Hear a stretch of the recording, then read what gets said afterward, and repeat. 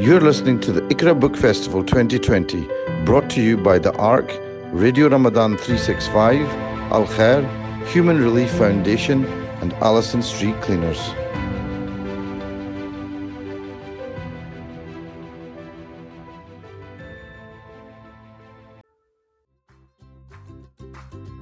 Allison Street Cleaners. Is your laundry piling up? Are you too tired or busy to get it done? Come to Allison Street Cleaners, a fast and friendly launderette. Services include dry cleaning, ironing, shirt service, and you can now also hire the rug doctor, making sure all your cleaning needs are fulfilled. Presenting you with an exclusive Ramadan special to Radio Ramadan listeners. £2 off every £10 spent until the 15th of June. Don't miss out. Visit us at 110 Allison Street, Glasgow, G428N or call 0141 423 3958. Allison Street Cleaners.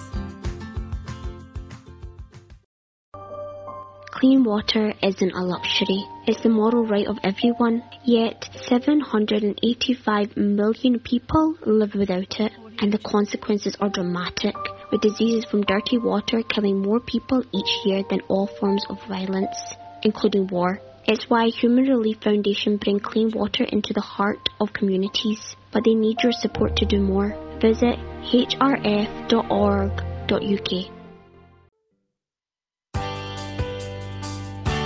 We believe that every child deserves a good education. This is the best way to ensure that they can achieve their full potential and escape a life of poverty for themselves and their families. All that these children want is a chance to learn and fulfill their dreams. With your donations, Al Khair Foundation helps thousands of children gain a quality education. Please support us so that we can continue to help some of the poorest children across the world. To learn more, please visit our Glasgow branch at 441A Victoria Road, Glasgow, G428RW, or call on 0141 423 5747 or visit our website at alkhair.org. Assalamu alaikum. My name, as Sajid has already said, is Maria Sharif, and I'll be hosting the next 4 sessions for you. The very first talk that I'll be introducing is we will have Diana Dark, who will be discussing her book, Stealing from the Saracens, How Islamic Architecture Shaped Europe. And the interviewer for this session is Dr. Basit Amjad, who I think we should have with us now. I'm here. Yeah, assalamu alaikum. Dr. Basit is a paediatric surgeon at the Royal Hospital for Children in Glasgow. He's also a fellow of the Royal College of Surgeons in Ireland, as well as the one in Edinburgh. He has interests in both academic and clinical medicine. He's published in these fields, and he's actively involved with the teaching of medical humanities at the University of Glasgow.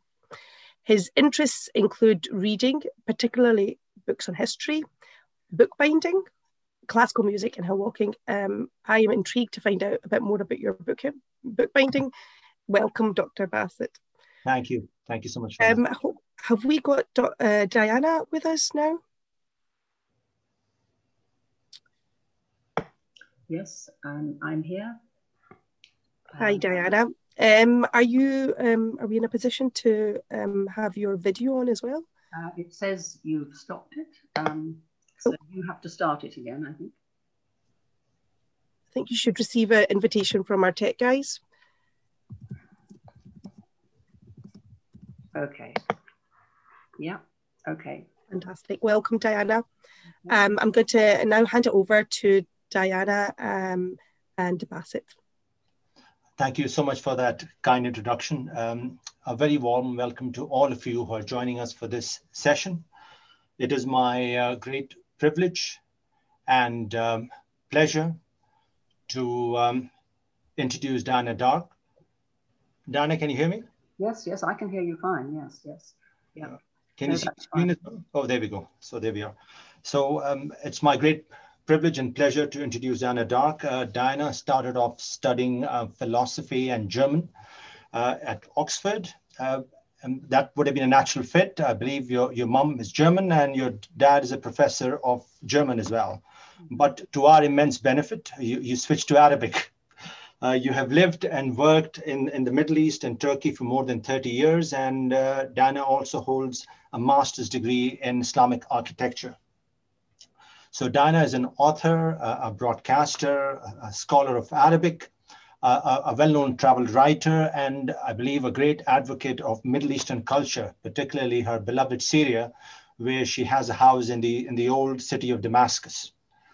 Dana has written more than 17 books, predominantly on the Middle East and Turkey.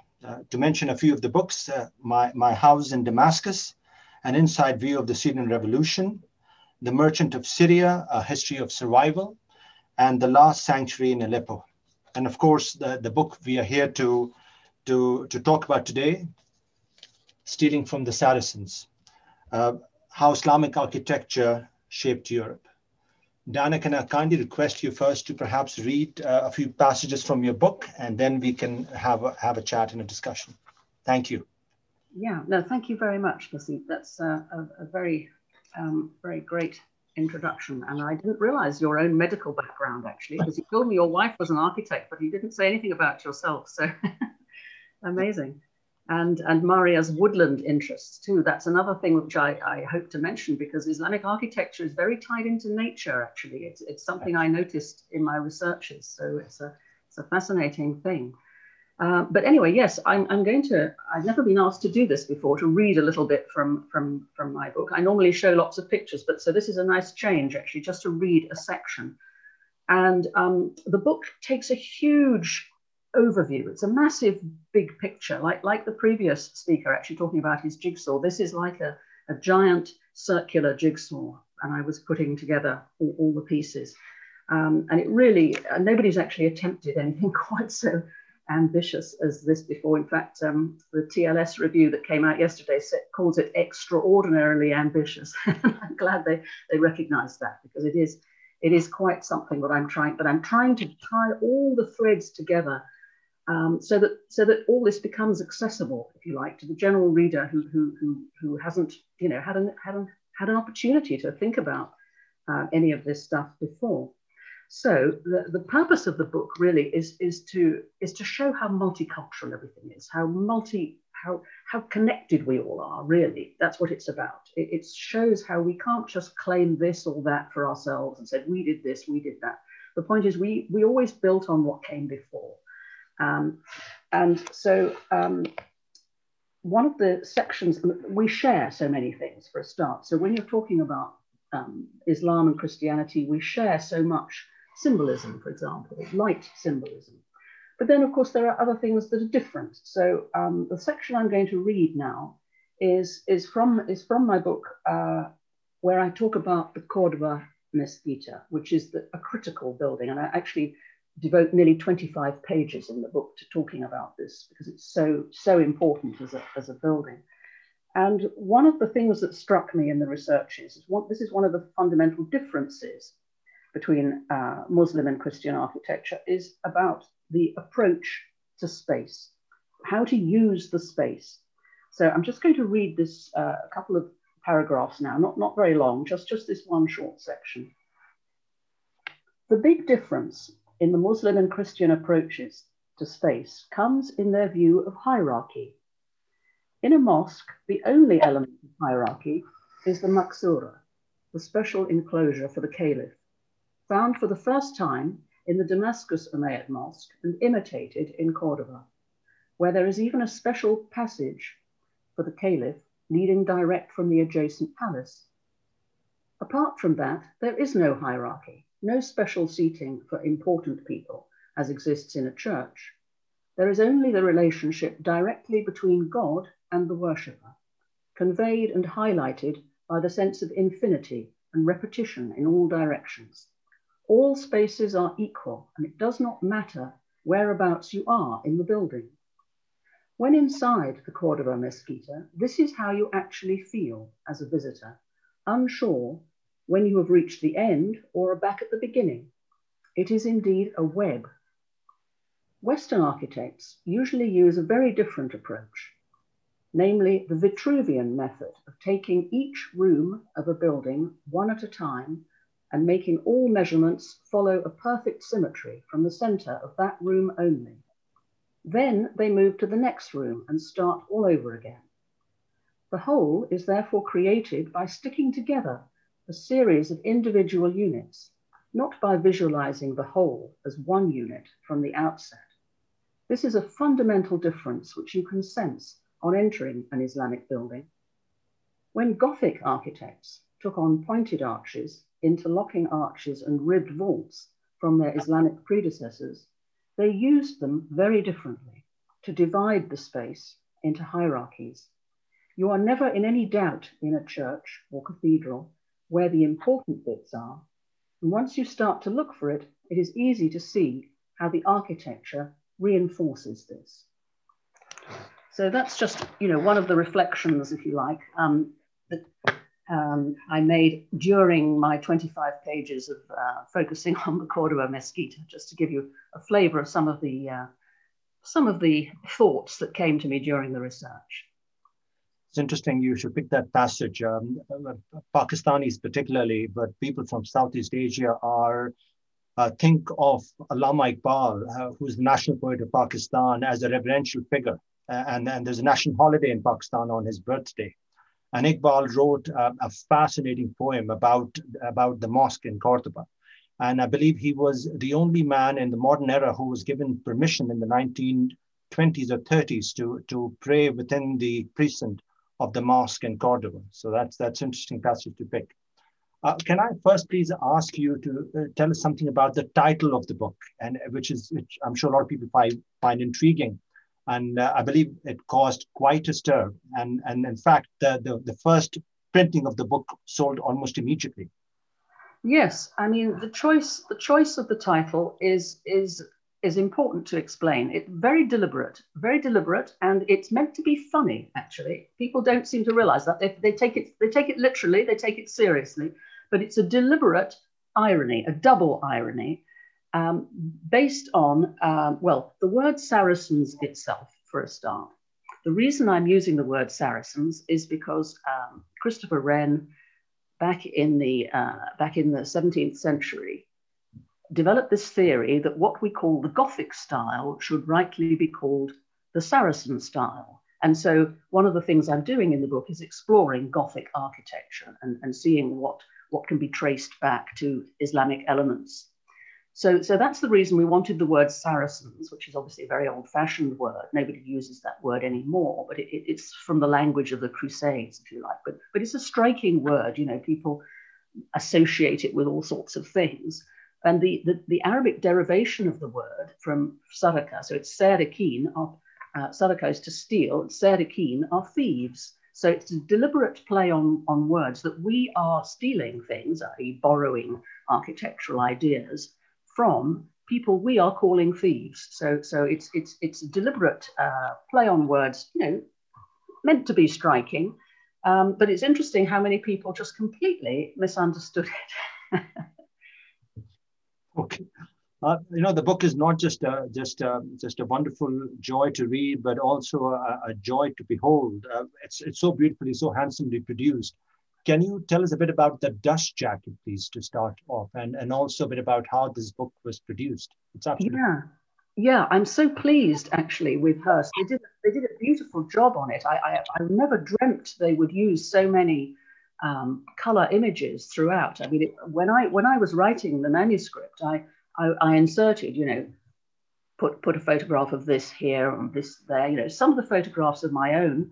But most of them are actually sourced from Wikipedia, so they're completely free.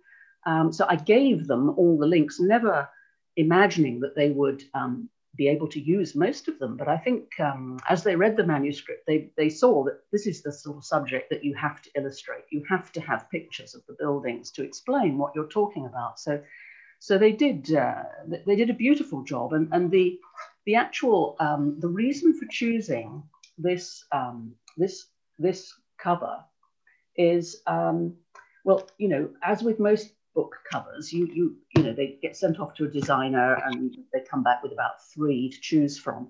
But this one was the immediate choice as far as I was concerned. I said, it has to be that one because this is the interior of the dome of St. Paul's Cathedral, built by Christopher Wren.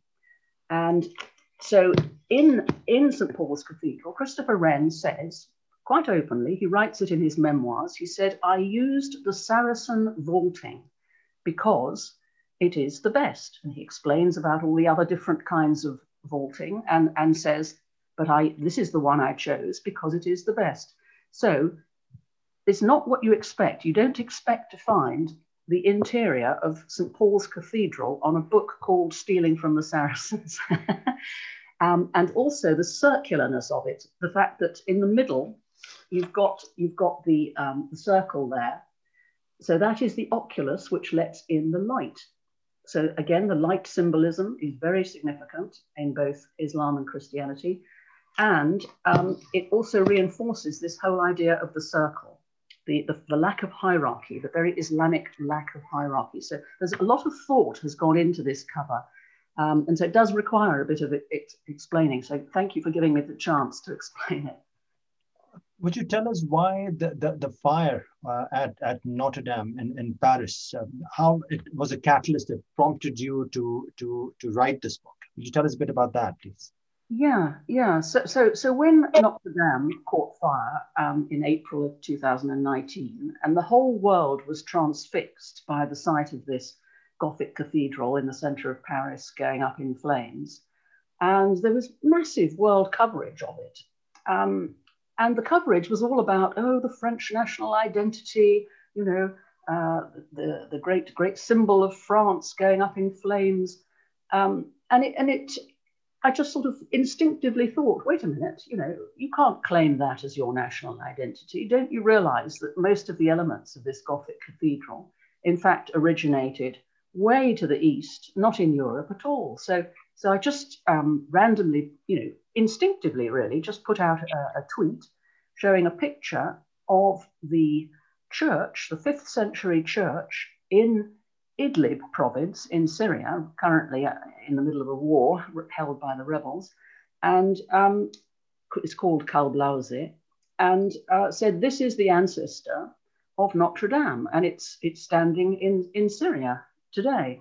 And I was astonished at the reaction. Basically, clearly nobody knew this, and people just assumed it was all European. We're back to this idea of claiming everything for yourself, to say, right, we invented this, and not acknowledging the backstory, basically. So that's why, I then wrote a blog piece about it, which was picked up almost immediately and reblogged elsewhere. And before I knew it, the whole thing had been translated into languages all around the world. Then, as chance had it, we did a family holiday to Cordoba. And so then I saw what had happened in Cordoba, in the Mesquita there, and was equally horrified at the lack of acknowledgement of the backstory. And so I was ranting about all of this to my publisher, and he said, right, okay, well, why don't you write a book about it then? So that's how it came to be. I hadn't ever thought to write a book about this subject. It was all triggered by the fire. Literally, the spark that lit the fire is what sparked me into action on this book. It's interesting, isn't it? This idea of shared values and ideas is not just architecture. It goes across to so many different things. You talk a bit about Arabic numerals in your book as well, and how a lot of people in the West do not realize that the buttons on their mobile phone or any other device with all the numbers on it is actually of Arabic origin. Yeah, no, that's right. There are so many things like that. But and maths and physics is obviously at the core. The scientific knowledge that came out of the Arabic, out of the Islamic world. So geometry, for instance, the understanding that Muslim masons had of geometry was way superior to anything that existed in Europe. So when the Umayyads, obviously the Umayyads were the first Islamic dynasty with their capital in Damascus, but when the Abbasids put an end to that and slaughtered them all, one Umayyad prince, Abdurrahman, escaped and made his way across North Africa and founded, if you like, Syria in Spain. He recreated his homeland in Spain, and this is what I immediately recognize in Cordoba. I can see Syria, I can see it everywhere. But the Spanish people can't see it because it's not acknowledged. It's interesting. I mean, a lot of ideas which have been taken because people recognize that they are good ideas and they've incorporated into whatever they want to do. But some ideas are picked up without realizing the significance behind them. It reminds me of a bit in your book where you talk about the first printed map of Jerusalem and how it was published in Germany in the 15th century. And it showed the Dome of the Rock sporting a kind of an onion dome.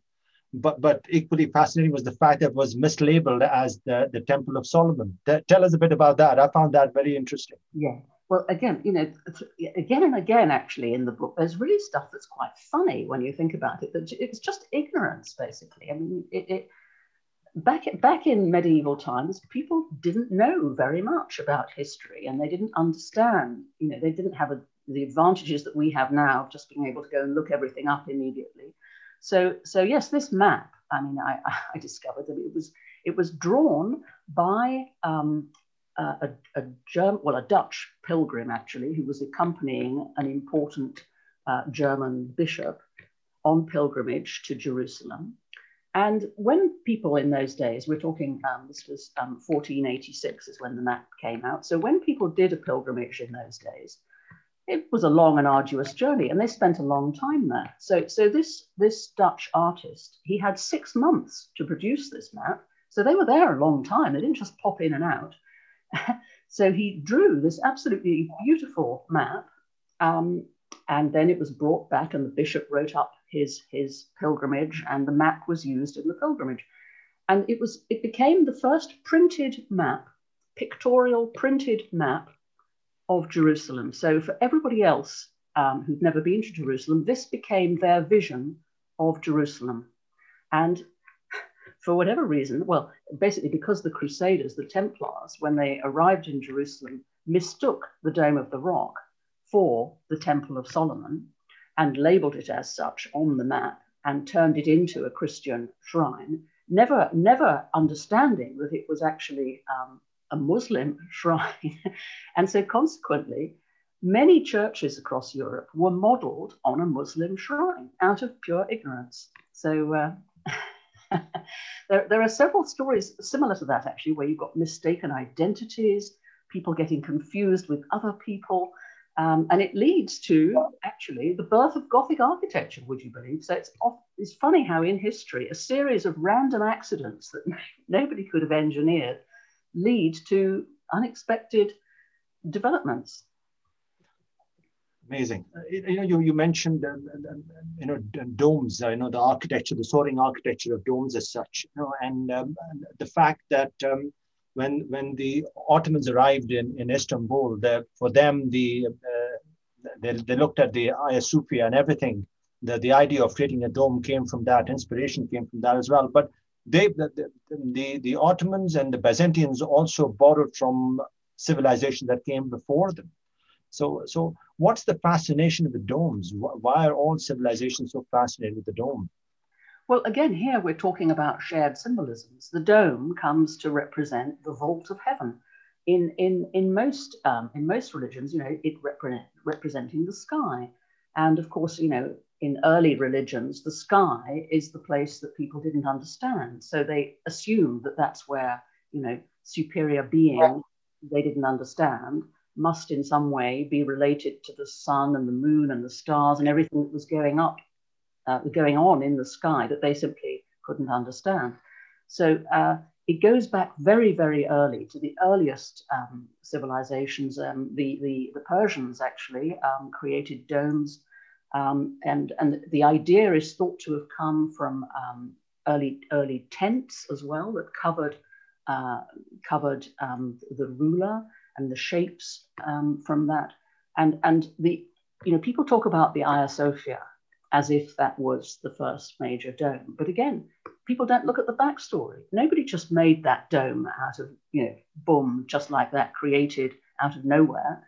It had a massive backstory. There's a whole field of experimentation in earlier domes than that in Syria. the so-called dead cities, as they are, which are the early Byzantine churches. So we're talking 4th, 5th, and 6th century.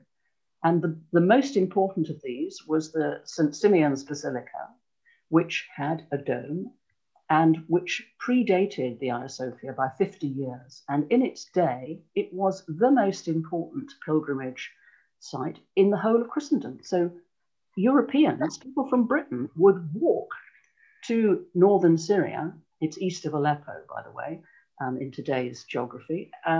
They would walk all the way to St. Simeon's. It was the equivalent of the Santiago de Compostela of its day, basically. It was the pilgrimage site, the early Christian pilgrimage site. And there are still villages now in France named after St. Simeon. There are, lots of relics of him scattered in churches all over France. You can go looking for these things. It's a sort of fascinating detective story to track them all down. So the dome didn't just spring out like that. It has a huge backstory. I mean, Hagia Sophia has got a massive backstory.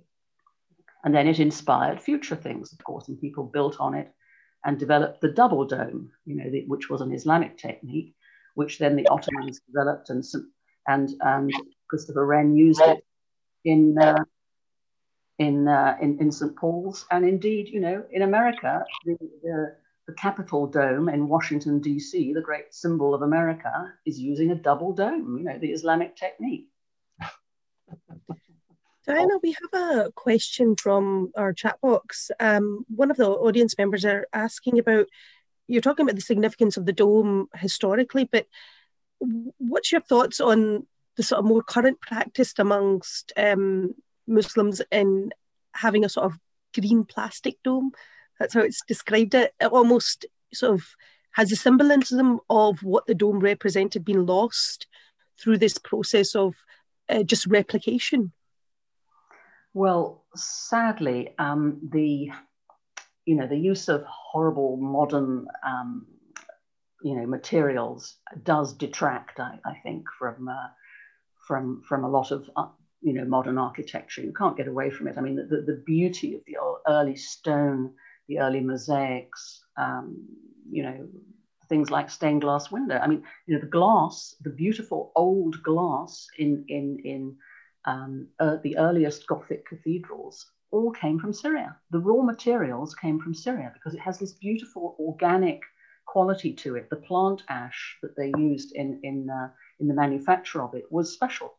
Europe had nothing like it, and it gives this sort of magical quality to the light, which creates a kind of spiritual atmosphere almost. These plays on light. You go into a modern building with plastic everywhere, plastic windows, and all of that is kind of lost in my view. It's difficult to get that same feeling that a very ancient building gives you, that sense of the sacred as soon as you enter it, which you can't really replicate. And you have to be very careful too in the way you restore these old buildings, because if you over restore, you can destroy that sense of oldness that the building has. You can't sort of restore it and sort of try to make it new, if you like. You have to respect the old and only intervene to the extent that it's necessary for the structure, but leave everything else well alone. Diana, can I ask, talking about plastic? The great challenge of the modern era, if not the pandemic, has been climate change and how to make buildings and structures environmentally friendly, right? For a lot of us, for a lot of Muslims, the greatest Muslim architect would have been Mimar Sinan. Yes. And there's a lot of reference for him in your book, but I was fascinated by a section in which you describe how he created environmentally friendly features in mosques almost so many hundreds of years ago. Could you talk a bit about that? Yeah, it is unbelievable, isn't it, that Sinan, back then in the 16th century, was designing mosques with environmentally friendly practices. Even then, that's just how his mind worked, So yes, so with that huge space, it had to be lit, of course, in those days before electricity, and the lighting was candles. So with all those candles, he thought, even before building the dome, how to channel the soot from the candles that rose up, obviously up towards the dome, he channeled it into special filters where it would pass through water and make ink. And this ink was then used on manuscripts. And so not only was that useful, but also because it was an organic product, it served to preserve the manuscripts. It acted as a sort of, sort of preservation material substance for the manuscript. So, all of that, he thought it all through so that it was early recycling, par excellence. Absolutely amazing. Absolutely amazing. Absolutely amazing. The great joy of any great work of art is that it touches you on a personal level, as your book did for me. What do you want to achieve with this book? What do you want to say to people when you reach out to people with this book? Well, my whole purpose with this book is to try to open people's eyes to, when you look at a building, don't just see it as, that is X, so for instance, a Gothic cathedral. Now, when I look at a Gothic cathedral or my local church here where I live, I now have a really enhanced understanding and appreciation of it. Now that I understand the backstory of where the arches, the pointed arches, the trefoil arches, the blind arches, the interlocking arches, all of that came from the Islamic world. And these are unquestionably inventions of early Islamic architecture. And you can see it all in Umayyad architecture and trace it through. And I've been lucky enough in my life to be able to spend long periods of time, living and working in the Middle East, in countries like Syria, Jordan, what is today Israel and Palestine.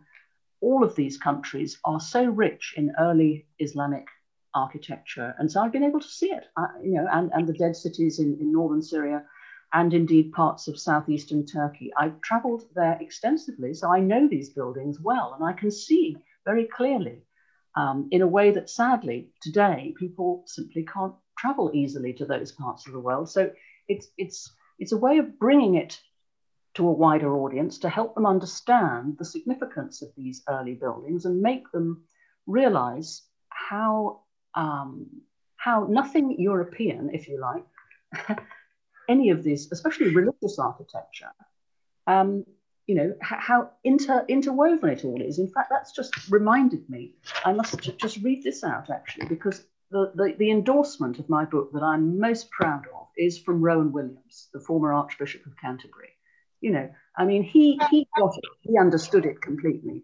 And he wrote, "As exhilarating as it is learned, this splendidly illustrated book shows how our cultures, including our religious cultures, interact and interweave in ways that challenge all kinds of assumptions we might make about our history.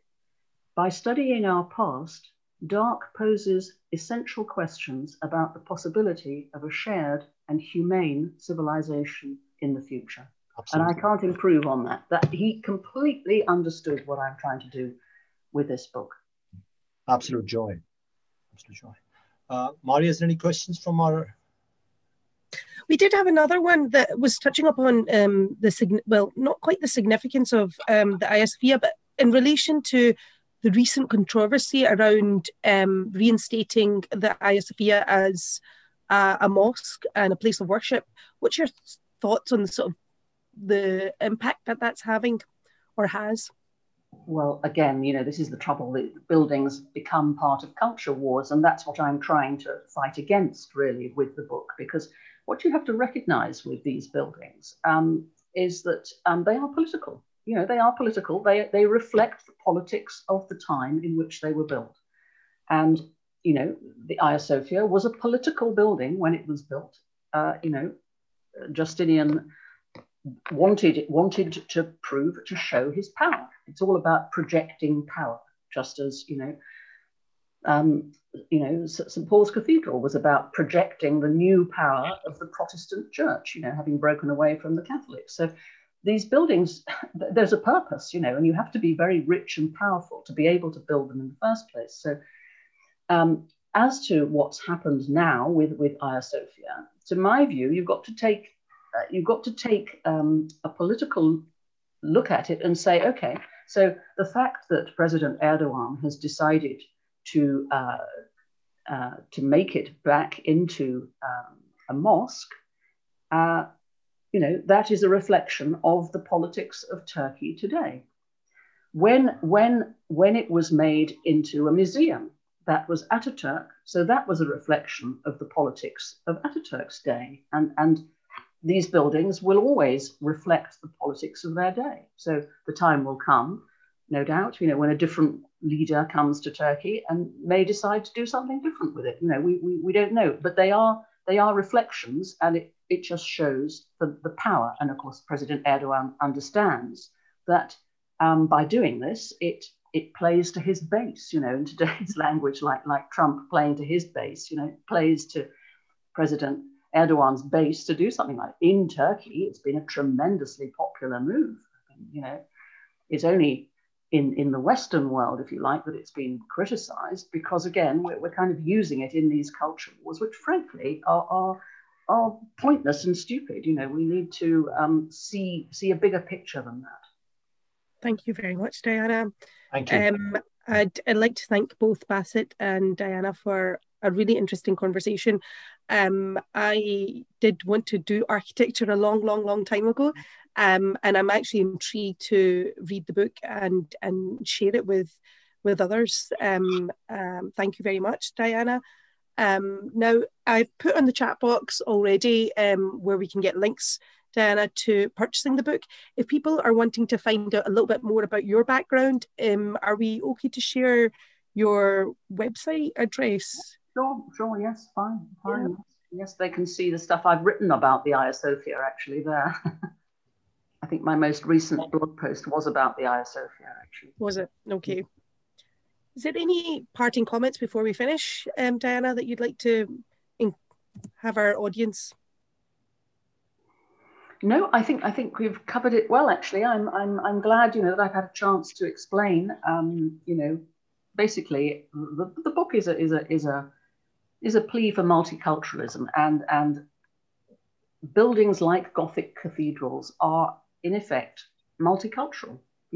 And have many aspects from different cultures interwoven in them, including Islamic ones, and that's really what I'm saying.